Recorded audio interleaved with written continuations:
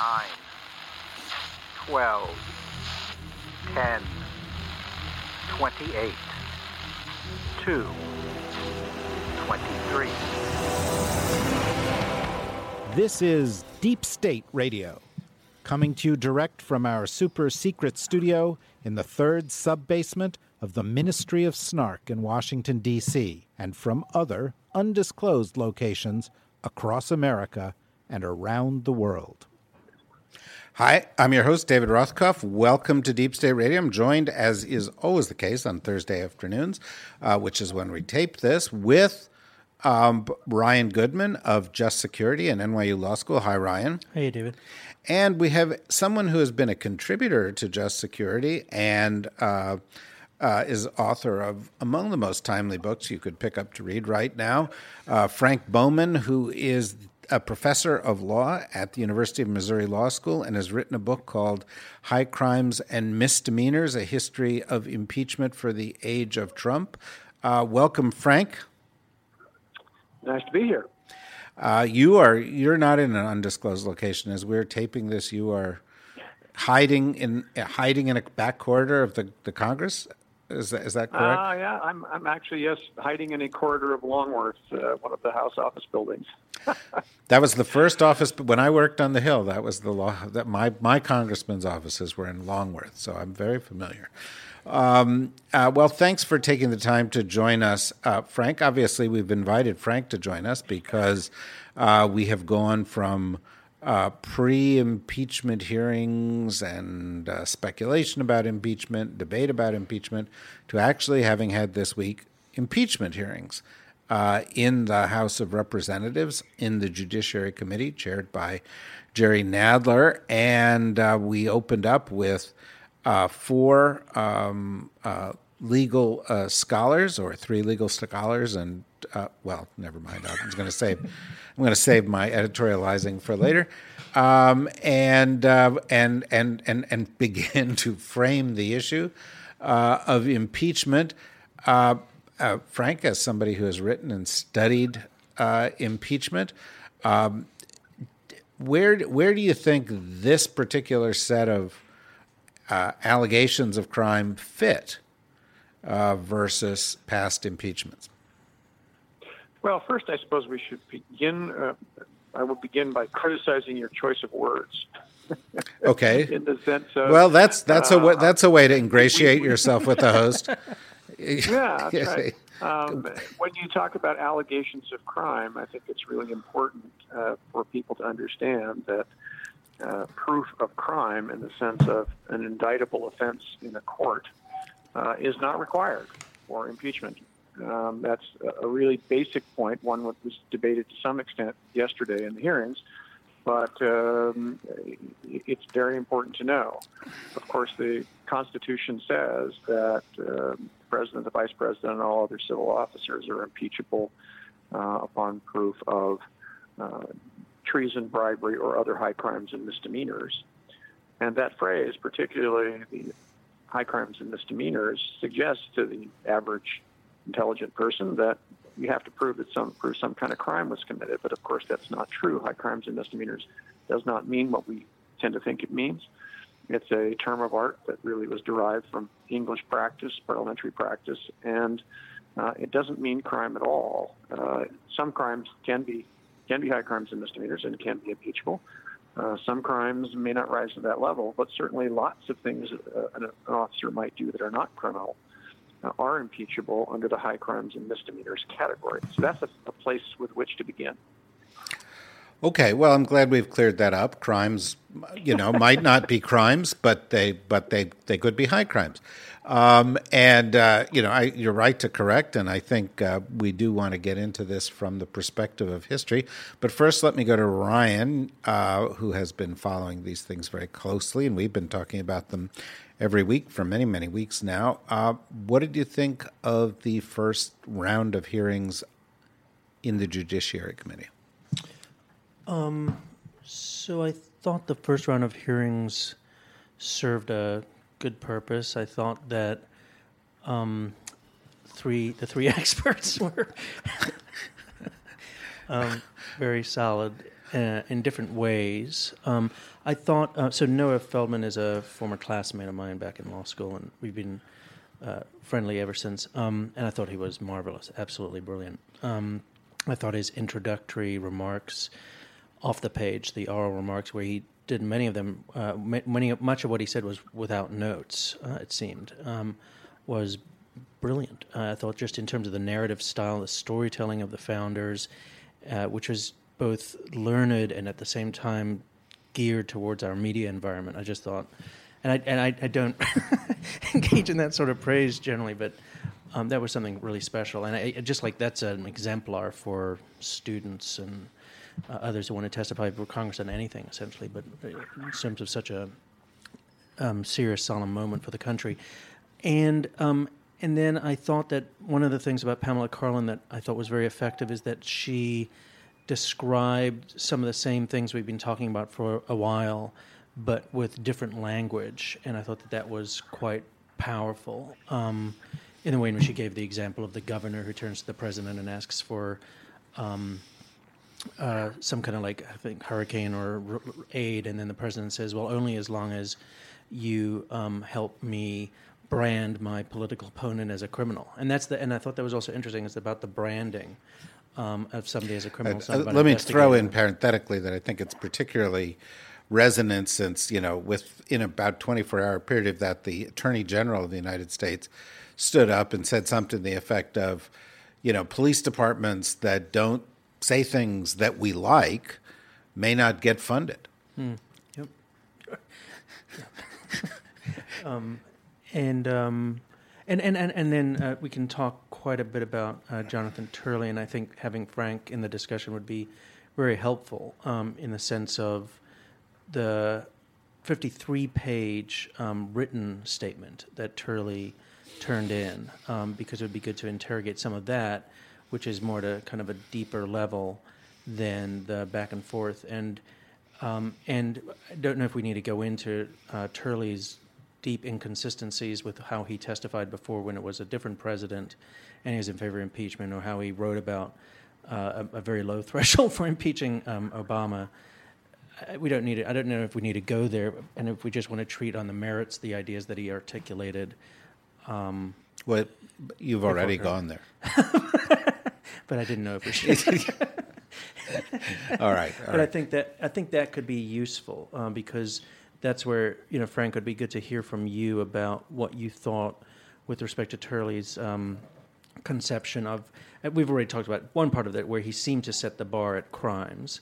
He did it in a kind of an interesting way by saying he also acknowledges, obviously, the consensus view that you don't have to have it be a federal crime to impeach a U.S. official, but all of the three cases of impeaching a president have involved federal crimes, which I thought was that was the move that he tried to make, and then he went down this page after page description as to whether or not the conduct that's alleged against President Trump would amount to a federal crime of bribery, of denial of honest services, of campaign finance laws. So I thought that was kind of interesting, and it might be useful to go down that path a little bit.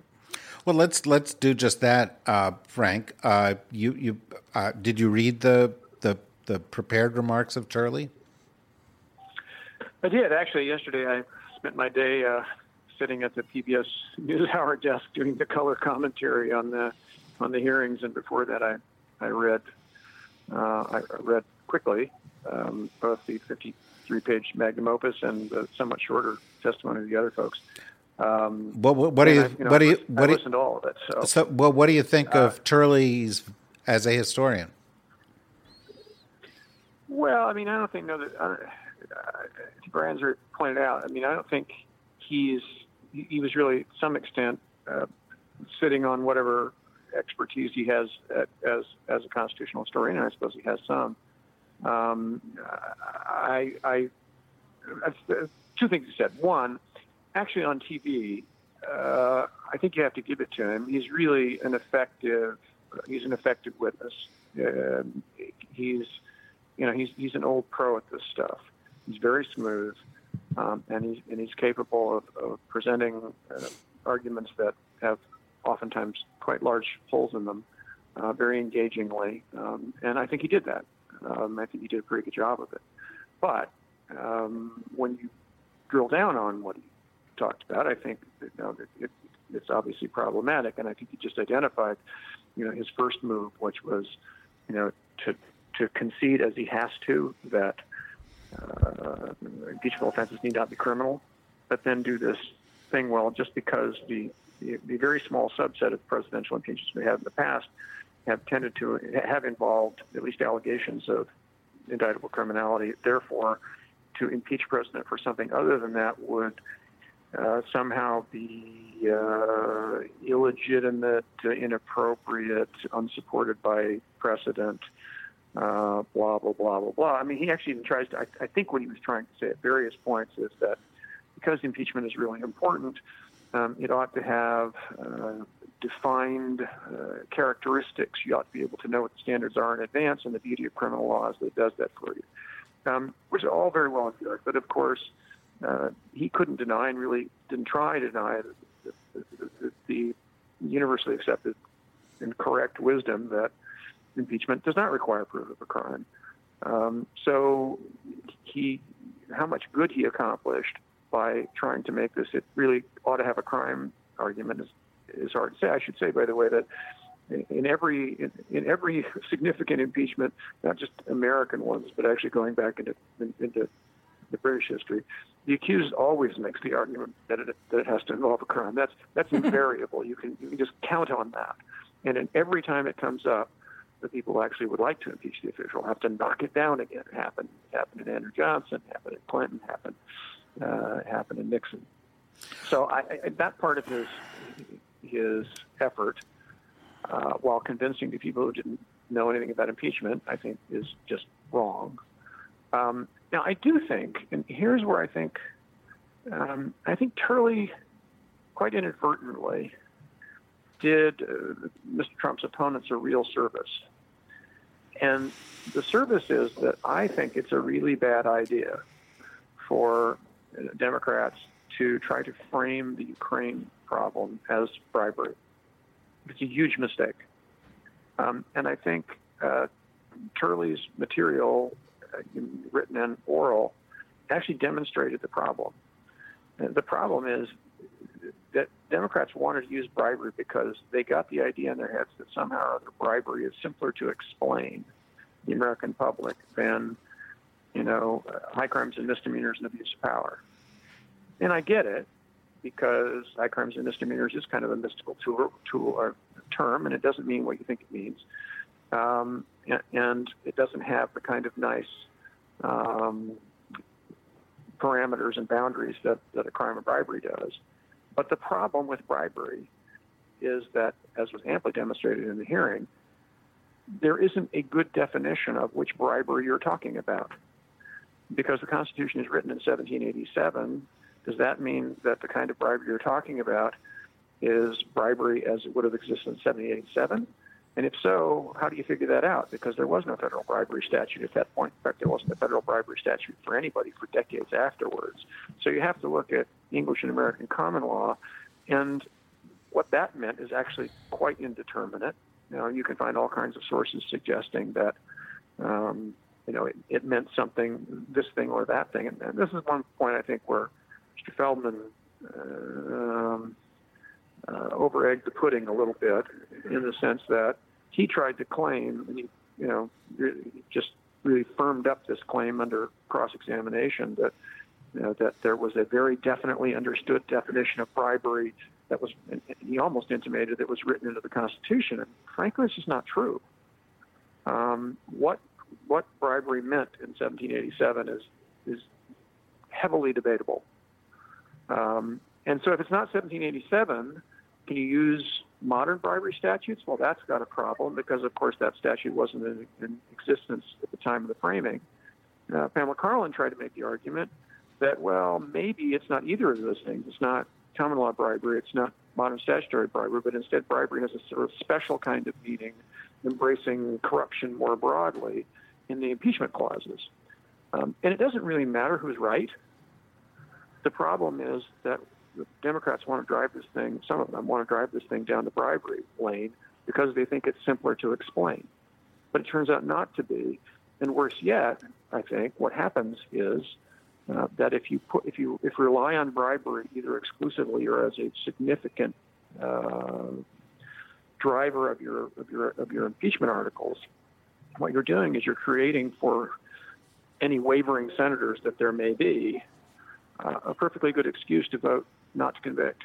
This is one of the things that happened to Andrew Johnson in 1868, where, as you guys I'm sure know, he was impeached for 11 articles of impeachment. 9 of them related to his violation of the Tenure of Office Act and his firing of Secretary of War Stanton.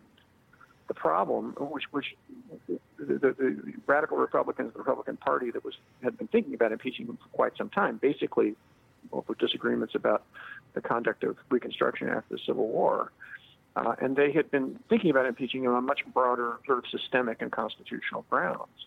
But then when he violated the Tenure of Office Act, they all looked at each other and said, "Hey, this is great. Tenure of Office Act is actually criminal. In fact, we wrote it that way." I mean, Turley's right in calling it kind of a trapdoor crime that was written essentially so that Johnson would violate it and they could impeach him for it. But the problem was that the Tenure of Office Act was arguably not even applicable to Stanton for technical reasons, and in any case was at least arguably unconstitutional. And so at least some of the senators who voted to acquit him may have done so on the ground that the case wasn't proven on legal grounds. So this is a long way of saying that I think there are real risks in trying to frame this thing as bribery. Yeah, well, and I think one of the things we want to do here is get to the question of the framing. And, when I think of Turley's comments, I think that he was cherry picking. He was saying you need to have, a crime because, that existed in the past, although it didn't exist in some of the articles with Andrew Johnson in terms of the abuse of Congress parts of that. He said, he pointed out problems with the definition of bribery. And then in that case, he used the modern definition of bribery, which is, again, sort of cherry picking. But didn't really get into the issue of obstruction of justice, which is absolutely clear law, and which it seems quite apparent from the questions of Norm Eisen, who was doing the questioning, and from the statements of Chairman Nadler, that that's something they're seriously considering. So in the case of obstruction of justice, there is clear law, and Mueller made a pretty good case of why it was violated. And then, of course, there are other issues which are vaguer but clearer in terms of precedent with regard to impeachment. Those relate to the abuse of power, which has come up in each of the impeachments. And I just wonder, Ryan, if we might find our way to a clearer theory of the case that makes the point more compellingly. And picking up on what Frank has said and what I've just said, I wonder if that isn't using the precedent of impeachment more closely, because there you will find abuse of power, there you will find violation of some crimes, there you will find the second of the 3 potential articles that the judiciary is talking about, which is obstruction of Congress, which Nixon was guilty of in terms of not providing or not responding to congressional requests for documents, et cetera. If you just stay in the very narrow lane of the 3 cases of impeachment before, it seems that the Trump case fits very neatly in that. Or do you have a different view? No, I think I have the same view, which is that we can, as Michael Gerhardt basically did it in his opening remarks, graft the Trump conduct onto the Nixon articles of impeachment in particular. As David just said, in terms of obstruction of Congress and abuse of power in particular. They fit so well, and then they're even worse in the case of the Trump situation because his involve very dire national security implications that weren't in the Nixon case. So I think that that's right. And I also, I do wonder if we have to try to sort out these technical details at all, as long as there's careful drafting by the Democrats, which we'll see soon. And that could be that the articles of impeachment are written in the alternative as an abuse of power and or bribery, or it gives members of Congress an opportunity to say, like, abuse of power, including one or more of the following acts, and then one of them is a bribery description, and that would work. And that seems to also be a way in which there's an easy path forward, I think, both politically and legally, as were the articles for Clinton and Nixon in particular, giving those one or more of the following menus, and then folks can sign up to the entire article because they agree with one or more of the following. And I think that also gives them the vocabulary to use bribery as well, if that's helpful can help with the language to conveying it to voters and the American public. So, Frank, what do you think of that? I mean, if we're trying to come up with a simple, concise case to make to the public, not just to the Senate jurors, would doing it as Ryan described it be a good way to do it? Well, and I think Ryan is correctly pointing out just sort of there's a couple of tasks and a couple of audiences. The first task that apparently the Judiciary Committee is in the midst of is drafting articles. And why I'm focused a little bit on right now on how they draft the articles, because how they draft the articles will either constrain or free people to make arguments to both the public and the Senate. And I agree that the model is probably Nixon in terms of drafting, because remember, and I think this is a notable point, although I don't know if it was raised yesterday, Nixon plainly committed bribery under any definition, right.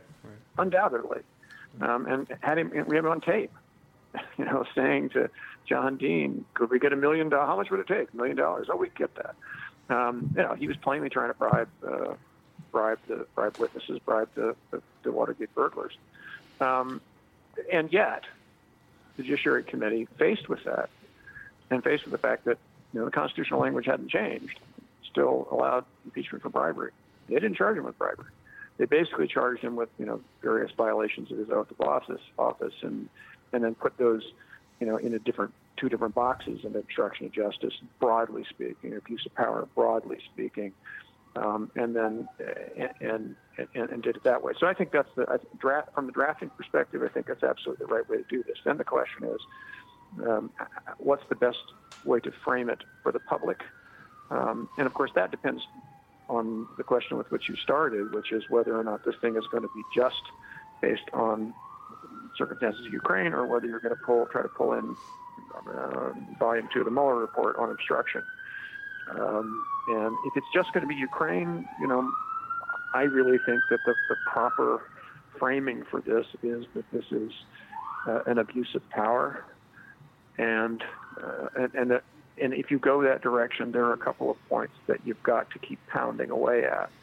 The first is that it is impeachable for a president or anyone else to use powers that he is lawfully given by virtue of his office. And I think Pam Carlin, maybe the rest of them, made this point quite forcefully and very importantly, because Republicans are prone to say, well, you can't impeach the president for doing something he's entitled to do, or using powers he's entitled to, that the Constitution gives him. And of course, that's exactly backwards. The whole point of impeachment is, or the principal point of impeachment is precisely to remove people who use the powers that they're legally given in bad or illegitimate ways. So the first thing you have to pound on is that it's abuse of power, that he's using powers he's legitimately given, but using them for illegitimate purposes, and notably for his own personal advantage. And I think the witnesses yesterday were the Democratic side were really very effective in demonstrating why that's so. The thing I think they were a little less effective about, and one of you guys had mentioned this before, or not they were less effective, but I think the importance of it has to be pounded away at is even if a president were to misuse his powers for personal aggrandizement, that doesn't necessarily automatically make it impeachable. If a president were to use his powers to fix traffic tickets, on the White House lawn or grounds, all right, that's an abuse of power, but are we going to impeach him for it? Heck no.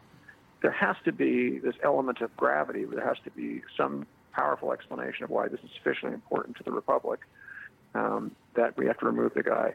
And that's where the damage to foreign policy really comes in. And that presents, I think, a bit of a challenge to Democrats in that it requires proving or showing the American people, reminding the American people of, why NATO is important, why it matters that Russia is an expansionist power in Europe, why we care that, Europe remains, peaceful and free, why it is that alliance structures matter, why it is that, it's important that America's word be good, that America is perceived as not being a bully, but is perceived as, an honest broker in international relations,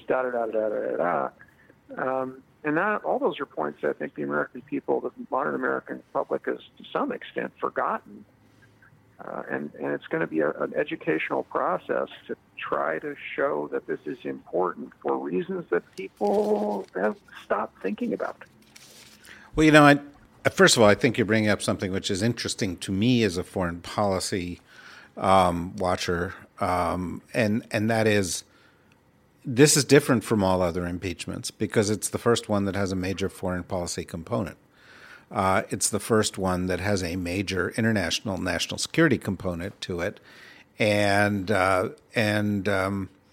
personally, my view, listening to what you're saying, is let's not get too complicated here.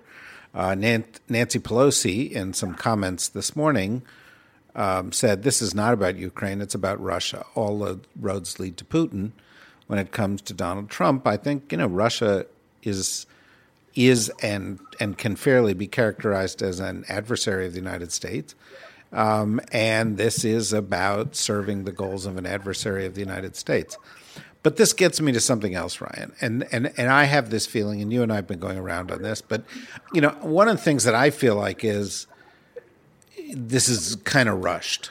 We're like, got this thing, and then we're going to do this, and it's going to come before the end of the year, and that means it's got to come before Christmas, and so let's write the articles of impeachment now, and then we're going to get it to the Senate because we don't want it to distract from these things. And yet, when you talk about bribery, then I start and trying to silence witnesses, I think of Trump's witness intimidation, and I wonder, have there been other cases of this? And what role did Trump play in what Roger Stone was convicted of, in terms of witness intimidation, and on and on and on. And we've had this discussion about broad impeachment versus narrow impeachment, but I guess for me the question is there a difference between swift justice in this case and hasty justice in this case, which was a point Turley was making, although for completely different reasons. Right. But it's also kind of, there's the irony that Turley was saying that this is going too fast, and then today we have reports that the White House is saying that it needs to happen fast. So it's like there's that GOP. Well, they just want to get the House over. They want to get to the Senate because, the fix is in. Right. So my view is that I think we have overwhelming evidence. I thought that the preface of Adam Schiff's, the report from Adam Schiff. This is the 300-page. Yeah, the 300-page Intelligence Committee impeachment inquiry report was important in saying the word urgency. So you just do a search for the word urgency at the beginning of it, that this is an urgent matter. That explains as well very strongly a rebuttal to the idea that, just let the public decide in November 2020 whether they think that these actions of the president deserve him being taken out of the office, but taken out of the office through the election process. And I think that it's right to say that that doesn't work because the particular conduct we're talking about is election interference. It's election interference that's ongoing. C.E.G. Giuliani is currently in Ukraine right now carrying it out. And that's why it has to be done once we have a sufficient body of evidence, and there's a sufficient body of evidence. And I agree it could always be more perfect, but it's, don't let the perfect be the enemy of the good, especially when this is the situation. And it doesn't preclude, of course, the House continuing to investigate. So if there is other things that they dig up, that could actually kind of be interesting to put them still in some level of control when it goes to the Senate. So it's not just totally controlled by Mitch McConnell, but maybe they now then get Lev Parnas to testify. That could be interesting. Well, I noticed one observer, I think it was Neil Katyal, actually, pointing out that double jeopardy doesn't apply in impeachment cases, and that if the Senate went to become a Democratic-controlled Senate, if following the election, they could go back and do it over again, which was kind of interesting. But let me get to the Senate in a different way, Frank, and that is, I saw a tweet from David Axelrod, the former top advisor to President Obama, who said, let me help you all here, skip ahead, First, the House is going to impeach him, then the Senate's not, and then we're going to move on to everything else. This is all going to be over. And I was like, well, okay, that's A, conventional wisdom. B, it's not true. Only two other people have been impeached in American history. The president's going to carry that with him his whole life. And inquiries could continue, as Ryan was just saying. So that's another thing. But I don't think we've really thought through the Senate side of this thing very carefully. Because I think the general sense is that Mitch McConnell is going to set up a kangaroo court, and it's going to be, a bunch of Republican witnesses talking about how the president weighs 180 pounds and has a great tennis forehand. That it's not going to have anything to do with these issues, and it'll be slam dunk. But Frank, talk based on your experience. The Chief Justice of the United States presides over these hearings. How much influence is he likely to have? How much influence practically none. Well, okay. Maybe he has none. But what I want to know is none. And the reason why he has practically none and is because he's essentially like the chairman of a faculty committee. He really doesn't have any real power on every issue. I mean, he can make some provisional rulings on stuff like evidence, relevance of evidence, and that. But he doesn't have any power to determine who certainly no final power to determine what witnesses are called, what witnesses are excluded. He doesn't even have any final power over questions of evidence. On every single point, any provisional ruling he might make is ultimately appealable to the majority of the Senate. The Senate decides not only its own rules up front, but decides on every single detail passing through. So, I can imagine there would be points at which Roberts could exercise some sort of moral suasion on various things, though God knows in which way. But he's not an independent actor here. The other thing to understand about him, even as a presiding officer, is that he's not only the final word, but he's actually applying rules which, unlike a trial judge in a trial court, are not judicial rules. He's not going to apply the federal rules of evidence because they don't apply. He's not going to apply any rules of civil or criminal procedure because they don't apply. The rules he has to apply are actually the rules of the Senate, with which he's not going to be terribly familiar. And at least if past precedent, suggests anything, what happens in the course of a trial like this is that largely the Chief Justice on procedural questions is going to end up deferring to the parliamentarian, who's going to be the actual person who actually knows what the rules are. So I wouldn't look for much from the Chief Justice, who in any case, I suspect, institutionally is not going to want to interject his personality or into this incredibly contentious process. He's going to want to be a potted plant. Well, I guess the question in my mind, and let me ask you, Ryan, and then we can follow back up with Frank here, but the question in my mind is, what if the House is a foregone conclusion, can we expect in the way of or what could be a strategy for those who believe the president ought to be impeached and removed within the Senate, or is it a lost cause?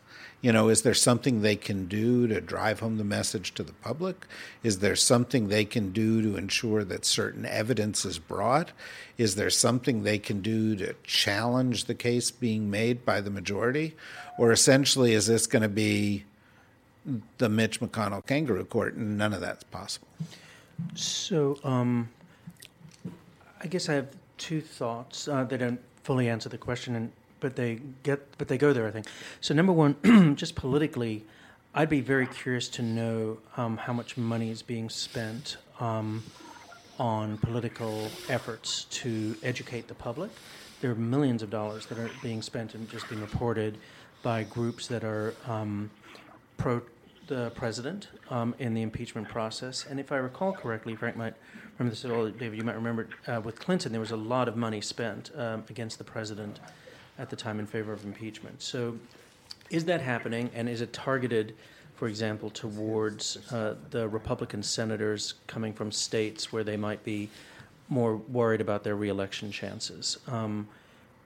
That's one, just on the political dimension of it. The second is, I guess my thought has always been that there's a non-trivial chance that something will shift, and that as long as the public opinion shifts, then the Republicans will shift. The elected Republicans will shift. That's what they're all about. It's just the market share of votes for a large percentage of them. And therefore, if there's something significant that happens, like a wild card, the indictment of Rudy Giuliani, and let's imagine it's the indictment, just a real wild card there, but it's not out of this world. The indictment of Rudy Giuliani for conduct that overlaps with the president's conduct and therefore is just clearly federal crime, like election interference, soliciting something of value from a foreign national to help your campaign. So that's a kind of a wild card. But the other thought is, what is our metric? Is our metric the conviction and removal of the president in the Senate, or is our metric also an acquittal, but whether or not the acquittal is understood by the public as being illegitimate?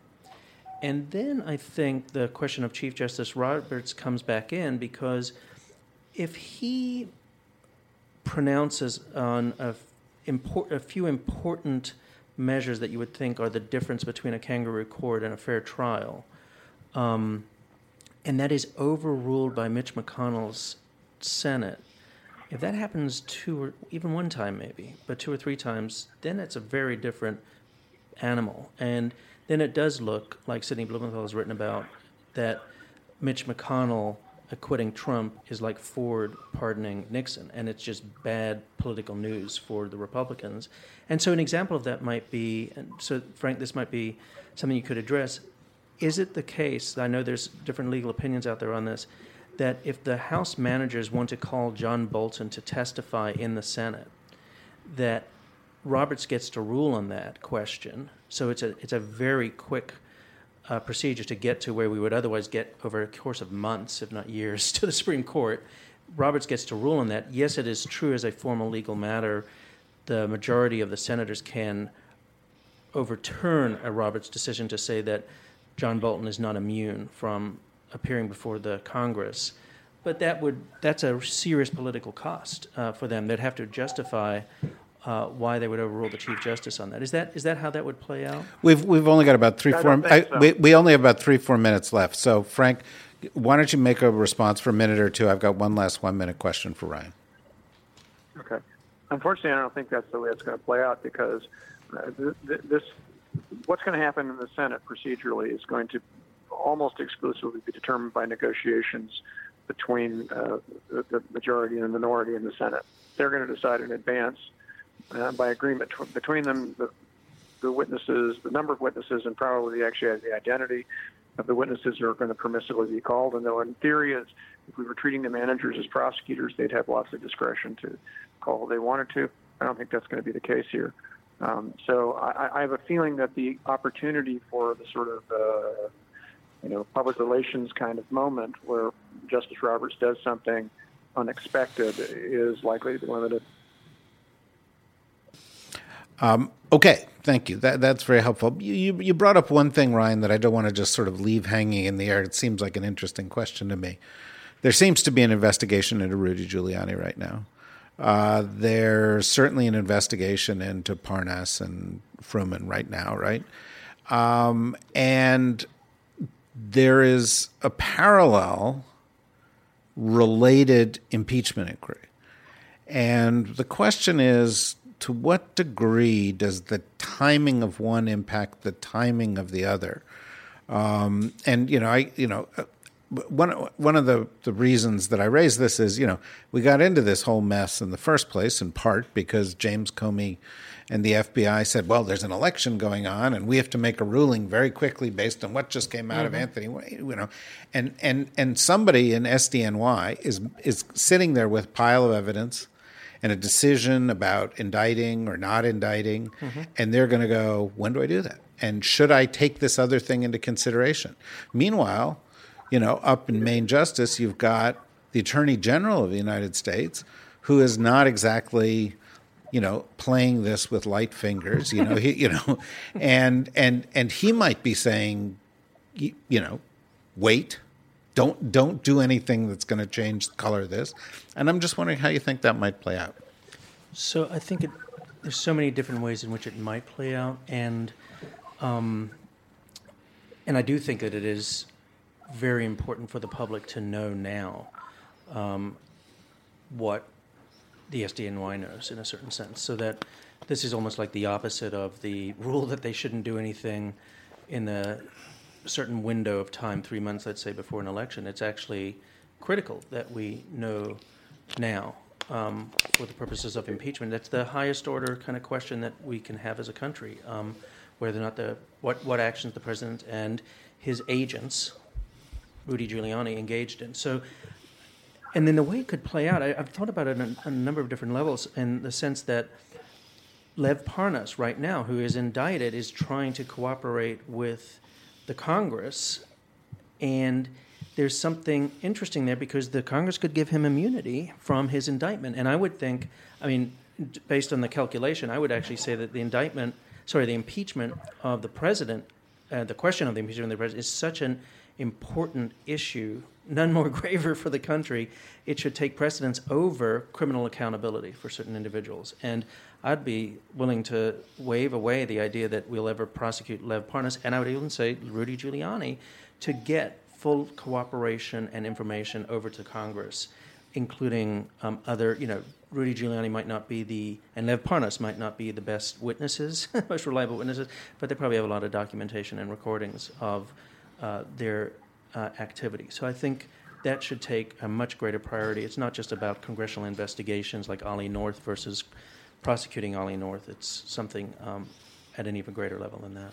Well, and I think that's a really interesting point. And, although some people, David Axelrod, think it's going to go A, B, C, and it's all going to be done, that seems to me in some ways the least likely case because, for example, Rudy Giuliani is in Ukraine right now. And if Rudy Giuliani's being Rudy Giuliani, he's probably committing crimes right now. And he's saying that he's doing it as the attorney for the president of the United States right now, which means that whatever we do in an impeachment hearing and set of articles that are drafted prior to December 20th of this year, it's going to be missing something. And that during the course of 2020, other things are going to come out. And of course, how the rest of this plays out is also going to have an effect on who's got an appetite for more. And if it, lands with a thud and it looks like it works out to Trump's favor, you could have Democrats going, oh, no, let's not bring this up again. Impeachment didn't work. Or if it has some kind of an effect, they're going to say, no, let's move this forward.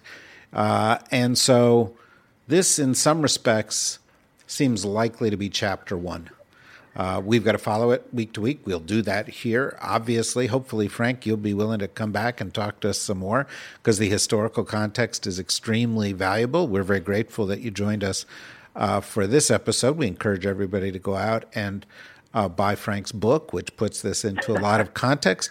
And what's the exact full title of your book again, Frank? It's called High Crimes and Misdemeanors, A History of Impeachment for the Age of Trump.